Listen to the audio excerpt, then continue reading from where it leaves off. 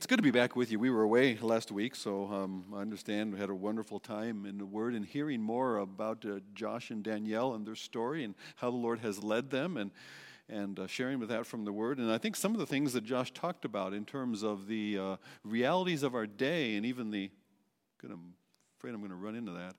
The realities of our day and the tensions of leadership, and it's almost like there is a competition of faith. Where will your faith be in? There is the tendency today, it seems increasing in our culture, of our confidence trusted in those who are leaders, rulers, governing authorities. And it's a confidence that maybe even contends against or is an alternative to faith in the Lord.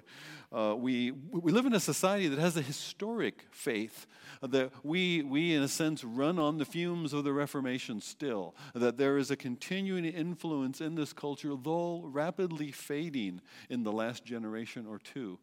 But that America has been, quote, known as a Christian nation, which has never fully been true, but certainly early on a very influential part of our culture. And yet, as we come to Mark chapter 6, there's something that goes on in this chapter that I think provides a very important warning for us today. Calls us to a caution. There's a tendency that we can have to trust in the outcomes, the energy, the power that resides in human politics, especially when it's our politics. And then we rise up against it and champion against and fight for the other side when it's somebody else's politics that seem to hold sway or have power. It's as if our confidence is there that human politics is actually what's going to determine the outcomes. It's true within our country. It's true on the world stage. It's why news sites get lots of clicks. And Mark chapter 6 addresses this. The neat thing about the Gospel of Mark, and our purpose in studying, our purpose in walking through the Gospel of Mark has been that we would know and follow Jesus, that we would know something more deeply. Our purpose in this series is not to understand every nuance and bit and piece within the Gospel of Mark. There's so much there. But our purpose is to, chapter by chapter, week by week, what here can I know about Jesus? How then would I follow him in light of that? In chapter 6, Mark shows us something. Mark is unique in how quickly his storyline moves. From episode to episode, it's almost like he hurries along. Immediately, in fact, is one of his favorite words. And yet, this chapter 6 shows us something else about not only in what he chooses to include in the details that are there, but how he puts the story together. How he includes these multiple parts in this story. And weaves that together into a whole that contains something of its own, not merely in what's said, but in how it's constructed. It's a masterful story. Let me give you an overview of the chapter to show you. You've heard me talk about a Markan sandwich, right? Where there's this piece that parallels that piece, and the meat is in the middle. So you've got the two brackets on either side that frame something important. Well, if Mark does that a lot, he likes Markan sandwiches. It's called a chiastic construction. Well, Mark chapter 6 is more like a Markan deli sandwich, okay? You've got multiple layers stacking together, pointing us toward what happens in the middle. Those multiple layers start out, Jesus and his disciples return to Nazareth. And when they get to Nazareth, Jesus is not known by his own people, the own town where he was raised. He's not known to them, although they think they know him well. In fact, they know him too well. They say, is this the one? This Jesus is the one that everybody's been getting so excited about? Well, we know him. He's the carpenter. And we know his family. We know his mother. We know his brothers. We even know his sisters. What is all the fuss about him? You see, they think they already know Jesus. And because of what they think they already know, they do not see him as he really is. Then Jesus sends the disciples out.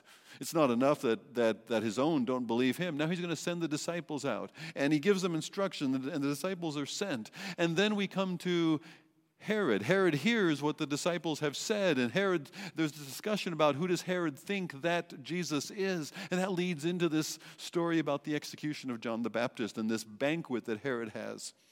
Well, the banquet that Herod is hosting is contrasted against another banquet. This is not at a palace. This is think of it more like a picnic in the park. This is a simpler affair where Jesus feeds, roughly 5,000 men, plus a whole bunch of women and children. So the multitude gather there. It's a tale of two banquets. And then from there, the disciples are sent again, paralleling the first sending, and then Jesus comes to his own again. This time it's his own disciples on the sea, and they don't know him. He comes to his own in Nazareth and in the boat, and they don't know him as he truly is. The disciples are sent out to speak of him. They are sent so that he can dismiss the multitudes. Those two sending of the disciples set up the centerpieces, which are Herod's banquet and Jesus' banquet. It's a tale of two banquets. In the tale of two banquets, we're contrasting two kings, a pretender and the true. And we're exposed to the differences between them. And those differences are supposed to subtly remind this church that Mark is writing to, in the center of earthly power, Christians residing in Rome itself, the most powerful of places on earth, the seat of the emperor, and his cult of emperor worship that reaches all through the empire, and don't do anything to rock the Roman boat. And yet they will.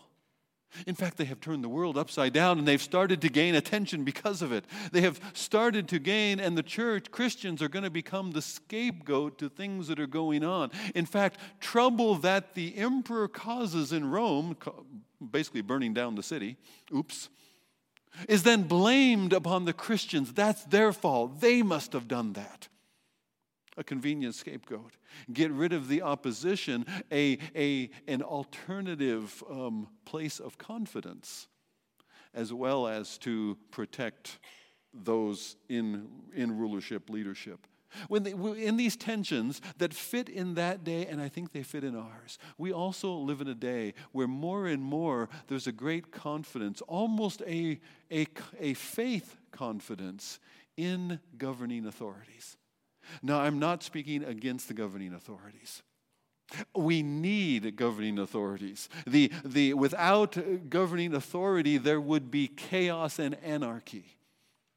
And yet, we need to be careful where we look to concerning our trust. Where is our true confidence? Where is our faith? Is it in kings or rulers or governors or administrations or political parties and theories? Or is ultimately our confidence going to reside in our Lord? And we tend to think, well, yes, but that faith concerns another world. That concerns an eternal future. At the same time, there's a politically and social reality of our day that we have to cope with and deal with. And we do. But we're warned here in Mark chapter 6 of whom will I fear? Who will I trust? Where will my confidence rest? That's the point, I think, of Mark chapter 6. So what I want to do is I want to move to the center of the chapter, and I want to read the description of those two episodes, those center episodes, the tale of two banquets. We'll begin then in Mark chapter 6, and I'll start with verse 14. King Herod heard of it, the preaching of Jesus by the disciples, for Jesus' name had become known. Some said John the Baptist had been raised from the dead. That got Herod's attention. That's why these miracles are at work in him. But others say he's Elijah. Others said he's a prophet, like one of the prophets of old. But when Herod heard of it, he said, John, whom I beheaded, has been raised. Now, Herod would be especially concerned about that. You're about to find out why. For it was Herod who had sent and seized John and bound him in prison for the sake of Herodias, his brother Philip's wife, because he had now married her. For when John the Baptist had been saying to Herod, it is not lawful for you to have your brother's wife, And Herodias had a grudge against him and wanted to put him to death. Apparently, Herodias didn't like the way that John was talking about their marriage. But she couldn't do anything about it, for Herod feared John, knowing he was a righteous and holy man. He kept him safe. When he heard him, he was greatly perplexed, and yet he heard him gladly. But an opportunity came for Herodias when Herod on his birthday gave a banquet for his nobles and his military commanders and the leading men of Galilee. For when Herod's daughters, Herodias' daughter, she was not Herod's daughter. She was the daughter of the wife he has taken from his brother. She is his half-brother's daughter. So Herodias' daughter came in when he has this banquet for all the nobles and military commanders and the leading men of Galilee, and Herodias' daughter came in and danced, and she pleased Herod and his guests. She came in and danced. Think Madonna or Miley Cyrus, okay? That kind of dancing. And she came in and danced, and she pleased Herod, and she pleased his guests, and everybody enjoyed the entertainment. And so Herod says, "Ask me for whatever you wish, and I will give it to you." And he vowed to her, "Whatever you ask, I will give, up to half my kingdom." Interesting, that's the same line that Xerxes, the Persian king, uses to Esther when Haman's evil plot is about to be uncovered. "Whatever you ask, half my kingdom." And she went out, and she said to her mother Herodias is not even in the room. You see, in that royal banquet room were only the men, only the nobles, but they brought in this young lady to dance for them in their drunken revelry. And her mother says to her, "The head of John the Baptist, that's what you ask for." She came in immediately with haste to the king and asked, saying, "I want you to give me at once the head of John the Baptist on a platter." There's going to be the centerpiece at the table of this wonderful royal birthday banquet. This ought to be a horror story, not an episode in the gospel, but here we are. "I want you to deliver me at once the head of John the Baptist on a platter." And the king was exceedingly sorry. "Oh, what have I done? What have I said?" Because of his oaths and his guests, he did not want to break his word to her. What are they going to think of me? And immediately the king sent an executioner with orders to bring John's head. He went and beheaded him in the prison. And he brought his head on a platter and gave it to the girl, and the girl gave it to her mother. And her disciples, when the disciples heard, John's disciples, they came and took his body and laid it in a tomb. The most honorable people in the story are John's disciples, who are willing to risk the wrath of Herod in order to give John's body a burial. The apostles returned to Jesus and told him all that had been done and taught. Now we shift back. Meanwhile, back in Galilee, you see, all of this is happening in a place called Banquets. That's the picture that's on the front of your bulletin. Herod's banquet was at this fortress palace that's in the wilderness. It's on the east side of the Dead Sea.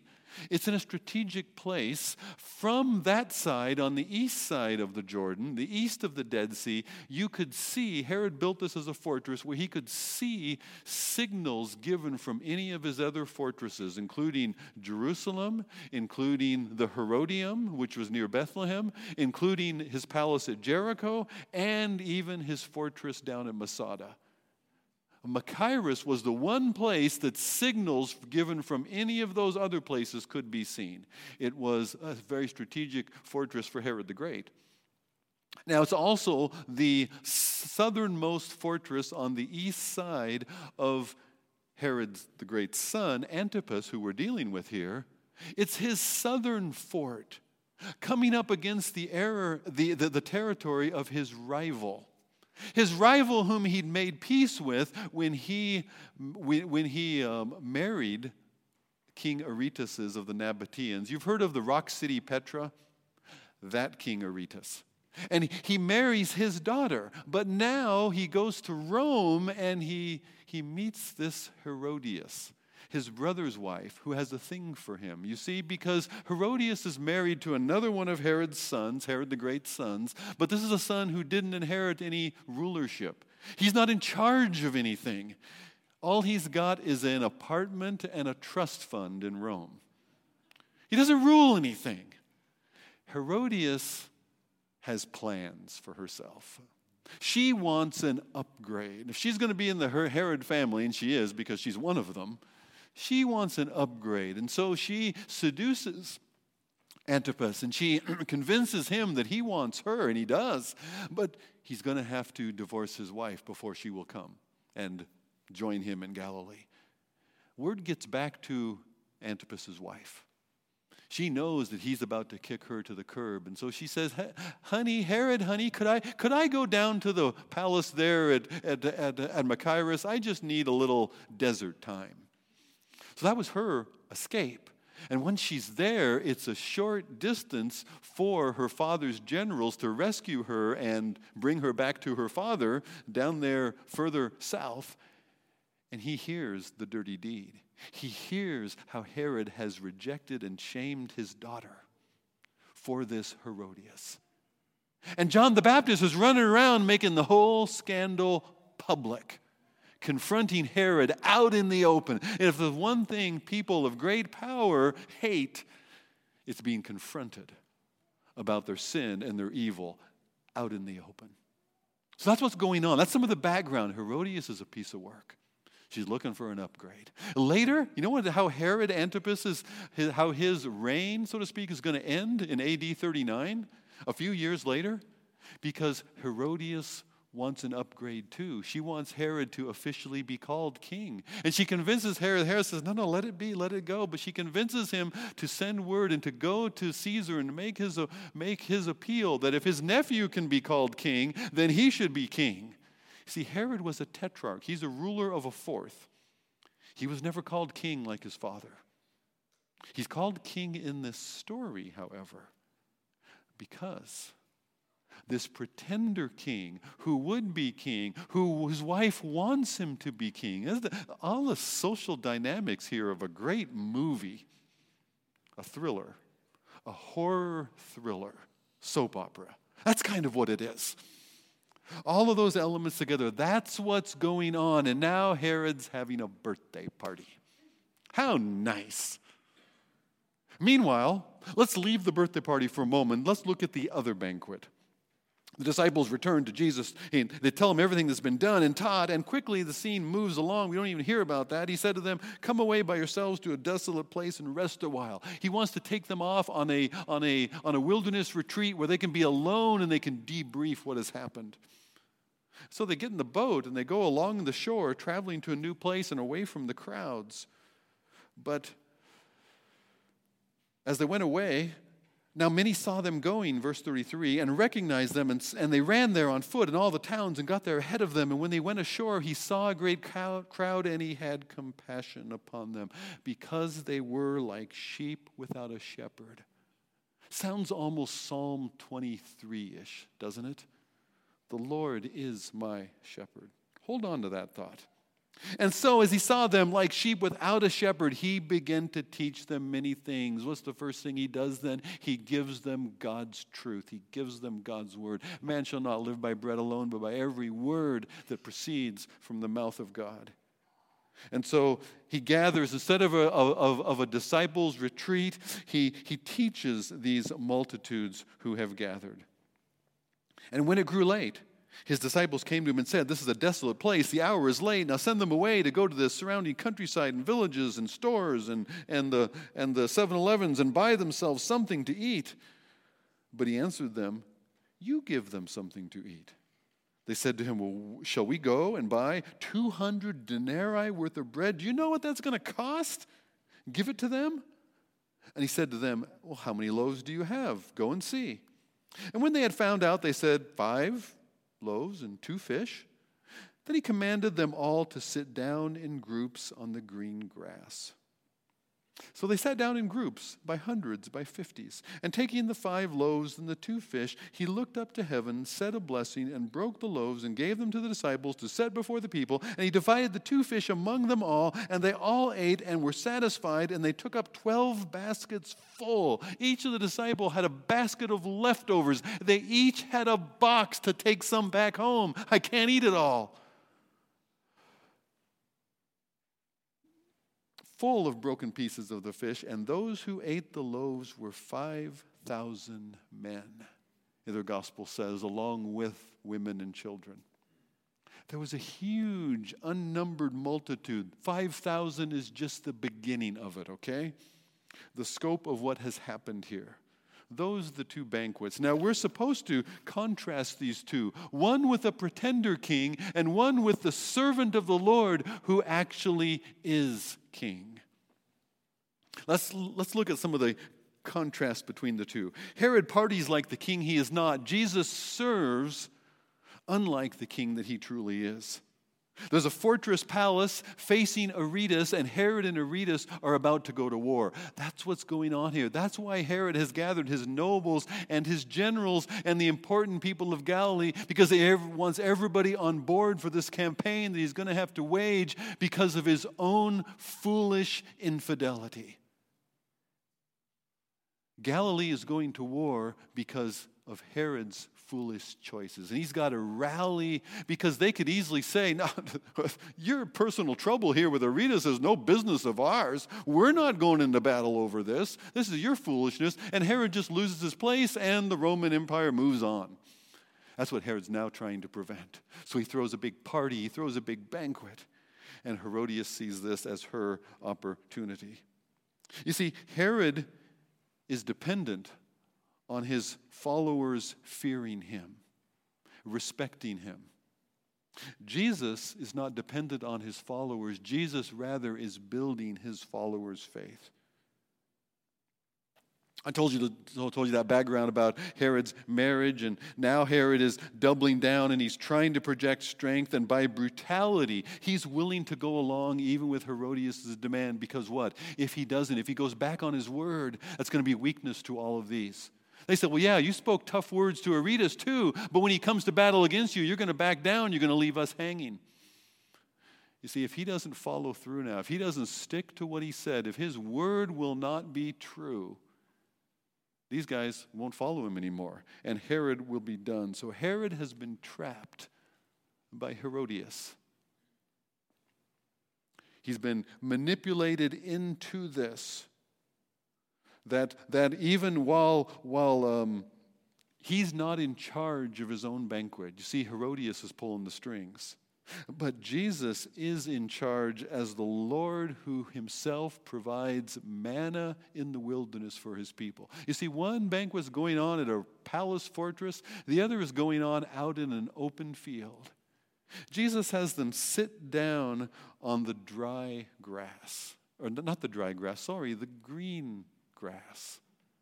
Why is that? Do you ever wonder? Because Mark's abbreviated. Mark doesn't just add extra fluff into the story. He doesn't just throw in color commentary. Why does he include that? Do you ever wonder, why do they sit on the green grass? Is that so we'll know that this must be springtime? Or maybe like Psalm 23. He makes me to lie down in what? Green pastures. There's something intentional going on here, but it's bigger than Psalm 23. Turn with me in your Bible to Ezekiel chapter 34. Ezekiel chapter 34. Where is it? There's Ezekiel. Ezekiel chapter 34. I gave you this reference in your notes in the back of the bulletin as well, so you can find it later. I'm going to read just some of the highlights of this section. But here's the Lord's indictment through his prophet at the time of the Babylonian captivity, and this has happened because God is judging the rulers of Israel. Those rulers are shepherds of Israel, the political and priestly leadership who have not been faithful to the Lord and thus to their calling as leaders and thus to the people whom they're supposed to lead. Listen to what the Lord says to these leaders, how he holds them accountable. The word of the Lord came to me, Son of man, prophesy against the shepherds of Israel. Ah, shepherds of Israel, who have been feeding yourselves. Should not the shepherds feed the sheep? But the weak you have not strengthened. The sick you have not healed. The injured you have not bound up. The strayed you have not brought back. The lost you have not sought. With force and harshness you have ruled them.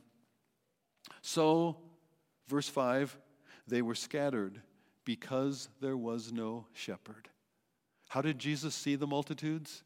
He saw them as sheep without a shepherd. We're supposed to think of Ezekiel 34 when we read Mark 6. Look down at verse 11. For thus says the Lord God, behold, I myself will search for my sheep, and I will seek them out. I will seek out my sheep, and I will rescue them. In verse 13, I will feed them on the mountains of Israel. They shall lie down in good grazing land. I myself will be the shepherd of my sheep. I myself will make them lie down, declares the Lord God. I will seek the lost. I will bring back the strayed. I will bind up the injured. I will strengthen the weak, and the fat and the strong I will destroy. I will feed them justice. This is the Lord's indictment against those wicked rulers who have abused and mistreated and used the sheep to feed themselves, instead of caring for and feeding the flock whom God had put into their charge. That's Herod. That's the political and the spiritual rulers of the day over Israel, both prior to the Babylonian captivity and now in the first century in this tale of two banquets. Herod hosts a banquet of death, John's head on a platter, feeding his own ego and need for power on the life of God's righteous prophet. Jesus, in contrast, is the bread of life. Jesus, in contrast, is the good shepherd who he himself will lay down his life for the sheep. Do you see the difference? Do you see the contrast? And do you see how in that day and maybe even in ours, political leadership must look out for itself first? That's what it does. Our human leaders will do that. Why? Because in our fallenness, aside from the Lord's gracious working, aside from, as Jim said, the triumph of His grace, we will serve self. Capitalism is built on it. Capitalism functions because it assumes that people are going to serve their own interests. They're going to work for their own benefit and their own gain. And so it's not surprising. We shouldn't be surprised that we see that within our leaders. It should be rather the surprise when we see something different. And we see somebody who in a position of authority or leadership still would give themselves for the needs of others and would choose to do what's right even when it costs them. Well, you see that on occasion. And we need to as well, as we participate as a society and community, we need to applaud that and we need to encourage that when we see it. But the reality is there's a choice that we have between the brutality of human politics and following the shepherd king, following the servant king, following the one who is, in fact, our good shepherd. Listen to how Jesus interprets the feeding of the 5,000. It's not just about a need for lunch. It's much more than that. Just after the feeding of the 5,000 in John chapter 6, Jesus interprets it for the people the next day. In verse 27, he says, "Do not work for food that perishes, but for the food that endures to eternal life, which the Son of Man will give to you. For on him God the Father has set his seal." Then they said to him, "What must we do to be doing the works of God?" Okay, the work of God, that's what you want us to do. Well, what is it? What should we do? Jesus answered them, "This is the work of God, that you believe in him whom God has sent."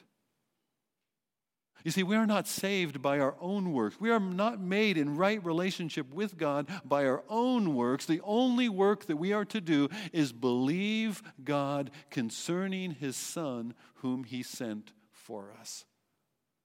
That's what Jesus says right here. The work of God is to believe in the one whom God has sent.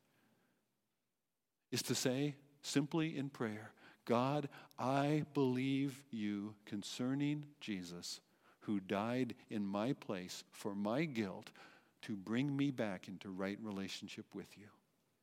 That's what it is to believe God concerning his Son whom he sent for us.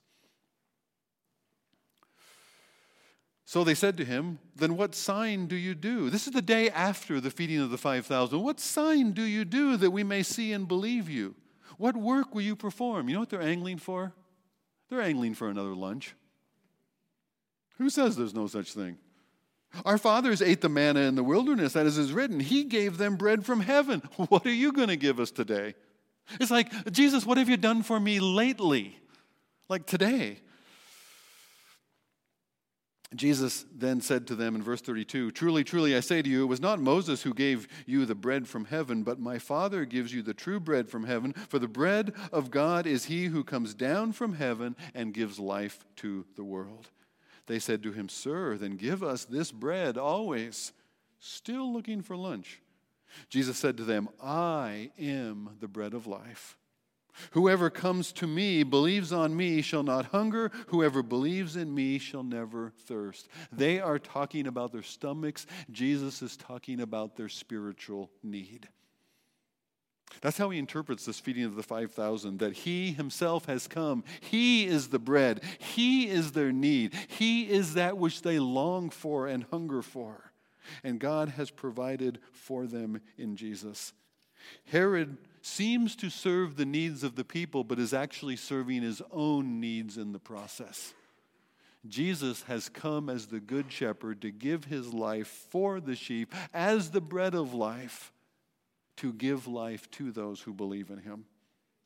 Even the disciples in the story, the disciples will be told later, "Apart from me, you can do nothing." So soon after seeing God work through them, so soon after being used to teach and to pray for people and they're healed, and to pray for people and demons are removed and cast out. And yet so soon they return to their own ability. What can we do? Their eyes on their circumstances rather than on their Lord, rather than on their God. Well, we have circumstances. We have needs. We have situations. What do you need? Or what do you expect, and who do you expect it from? Let's talk about what's current today. Justice and peace. We need justice and peace within our society, right? I was at the airport at a coffee shop, and I bought a coffee from a guy who was wearing a mask, and everybody in the airport's wearing masks. It's a lot of fun. And on the mask it said, "No justice, no peace." I think the statement is meant to be understood as an ultimatum. I took it as a statement of reality. There is no justice and there is no peace. That's right. You know, I've got a new statement we should put. I suggested Steve Stout could put this on a T-shirt. We could get these T-shirts from them. You know what I think it ought to say? No injustice, no peace. What do you mean? That's weird, Bob. It's bound to start conversations, right? Looking at the reaction on your faces, I know it's bound to start conversations. And underneath it in smaller print, you say, "He died for us, the just for the unjust." Except for the injustice of Jesus dying in my place, of Jesus the innocent one dying for my guilt and my sin, there would be no way for me to have peace with God. What a great conversation starter, right? Go get your T-shirts, talk to Steve Stout. No injustice, no peace. I dare you. Yeah, Bob, it might start more than a conversation. All right, but there's this longing for peace and justice. Yeah, what do we mean by that? And what does that look like? And where does it come from? Who does it come from? We have a need for identity, for significance, for purpose and meaning. What am I for? Where can that come from except from the one who made us, created us, formed us to be in relationship with him? You have a need for food and shelter. Oh, for food and shelter, and with this be content. Well, food and shelter with air conditioning today, right? But we really want more than that, don't we? Don't I see what others have and want that too? Is that just me, or do you wrestle with that too? That's the issue of our day. It's called inequity. That somebody else has something I don't, and I should have that too. What about me? When's my turn? It used to be called coveting to see what somebody else had. You know, I don't think Jesus saw what Herod had and wanted any of it. In fact, I know that's true because Jesus showed it to, or rather Satan showed it to Jesus, didn't he? He showed him all those kingdoms. He said, you could have all of this.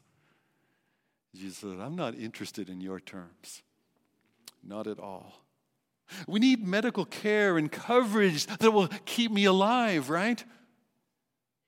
And where do we look for that? Where do I look for what's going to keep me alive? I've got news for you. It won't. You have a terminal condition. It's called mortality. I have it too. And unless the Lord comes sooner, we will die. That is the end.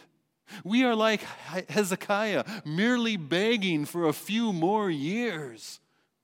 But our times are in his hands. They can be extended. I'm amazed at what we're able to do medically today as humans. And yet, I can testify that this feeble flesh is falling apart. And it will fail. And you know it too. You can feel it, can't you? Yeah? Yeah. Where do we look for that life from? If government can't keep us alive, then who can? If they can't give us peace, who can? Well, he is our peace. He's the one who gives us peace with God. He is the one that gives us a peace from God that passes all understanding. And none of us actually really wants justice. We maybe want justice for other people. We don't want justice for ourselves, not with what we've done. No. For ourselves, mercy, grace, forgiveness, tolerance, a little room. For others, yeah, where's a cop when you need him? But what if God is less concerned? What we really want instead of justice, we want things to go more our way. Isn't that true? I want it to go more my way. But what if God is not concerned about it going more your way? What if that's not his agenda at all? What if God's agenda is more about you knowing his way? And his way is out there in a field with thousands of his friends rather than in the palace in the party.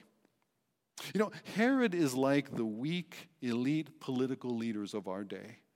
They need to play games that keep a constituency in place among competing loyalties. Can we look to these political Herods then to right the wrongs that continue in our societies? These Herods don't have the compass, nor the direction, nor the ability to get us there. They can't correct it. Political Herods, both then and now, are dependent on those they lead, on those whom they are desperately trying to stay ahead of. That's why you have politicians who will say stupid things like, well, personally, I don't believe in that at all, but I believe that everybody should have the free right to choose, so I'll support it. And they will support something, allow something that they would consider to be an anathema. You say, well, we don't have anybody that's delivering John the Baptist's head on a plate. No, they're ripping apart children within their mother's wombs. But what if the powerful fortresses and the forces within our governmental structures all around the world, what if they are not as strong as they appear to be? What if it's all a facade? What if it's all a house of cards? What if we are actually at sea in a chaotic world where no one is really in charge like they think we are, and we cannot keep ourselves from sinking? We cannot get ourselves to where we need to be. The winds are against us, and we do not have any real power against it. And what if there God comes to us in our weak place? That's how the chapter ends, isn't it? Jesus sends the crowds away, and Jesus is up on the mountain praying, and Jesus sees his own in a ship, tossed at sea, powerless, driven by the storm, far from their destination. In fact, they're going this way, and they're driven out into the middle of the sea. There's no help. There's nothing they can do for themselves in the process. And what if God provides what we do need but cannot meet for ourselves? What if our expectations for what God should do are actually wrong, and maybe a simple lunch in the field is far better than an exclusive banquet could ever be? What if I don't need to explain to God, don't you know how much that's going to cost? What if he knows his purposes are actually going to cost a whole lot more than we could imagine, and he's ready to pay it? What if he can multiply actually little into abundance? What if he can tread upon a storm or chaos and actually bring us to his intended destination? What if the winds or forces against you are actually God's means of you seeing him? John 6 closes with that episode on the sea. When we're a little perplexed, I'm still in John 6 instead of Mark 6. I was a little perplexed. And so they're in the boat and they're making headway painfully. The wind is against them, and the fourth watch of the night he comes to them walking on the sea, and he meant to pass them by. Like the green grass. Did that phrase trouble you? Why would he pass them by? He saw them. He's let them go all night, and now he's going to come walking on the water. Now, as only God can, according to the psalmist, he's going to tread upon the waves, but he's going to pass them by. There you are in your trouble, and here is God, and God just moving along. He's got his thing to do, got his place to go. Saw you there, yeah, hope that works. And he passes by. Is that what's going on here? No. We read passes by. It's unfortunate in the English, because God, when he hid Moses in the cleft of the rock, and then God passed by to show himself to Moses. When Elijah is in the cave there at Mount Horeb, and God in his glory passed by to show himself of who he really was, because with neither Moses nor Elijah nor these 12 at sea, God is not done with you yet. And what you need to keep going in his direction is to see more of him. To have our eyes on him and who he really is, instead of having our eyes on the Herods of our day. Of having any confidence in the brutality of human politics, instead of following our shepherd king, the servant king, the one in whom our confidence can only be. What if the winds, the circumstances against you are actually God's intention for you to see him? Our problem is sometimes we're a little closer to Nazareth, aren't we? Sometimes what we think we know about Jesus gets in the way of what is really true about him and his call on us. What we believe or choose to believe about what it means to follow him gets in the way of actually following him, of denying myself, of taking up my cross and following Jesus. We get used to how power works in the world, and we assume God will work that way too. Let me give you a few examples. What do you think matters more? What happens at the UN and the General Assembly, or maybe in the Security Council, and who votes how?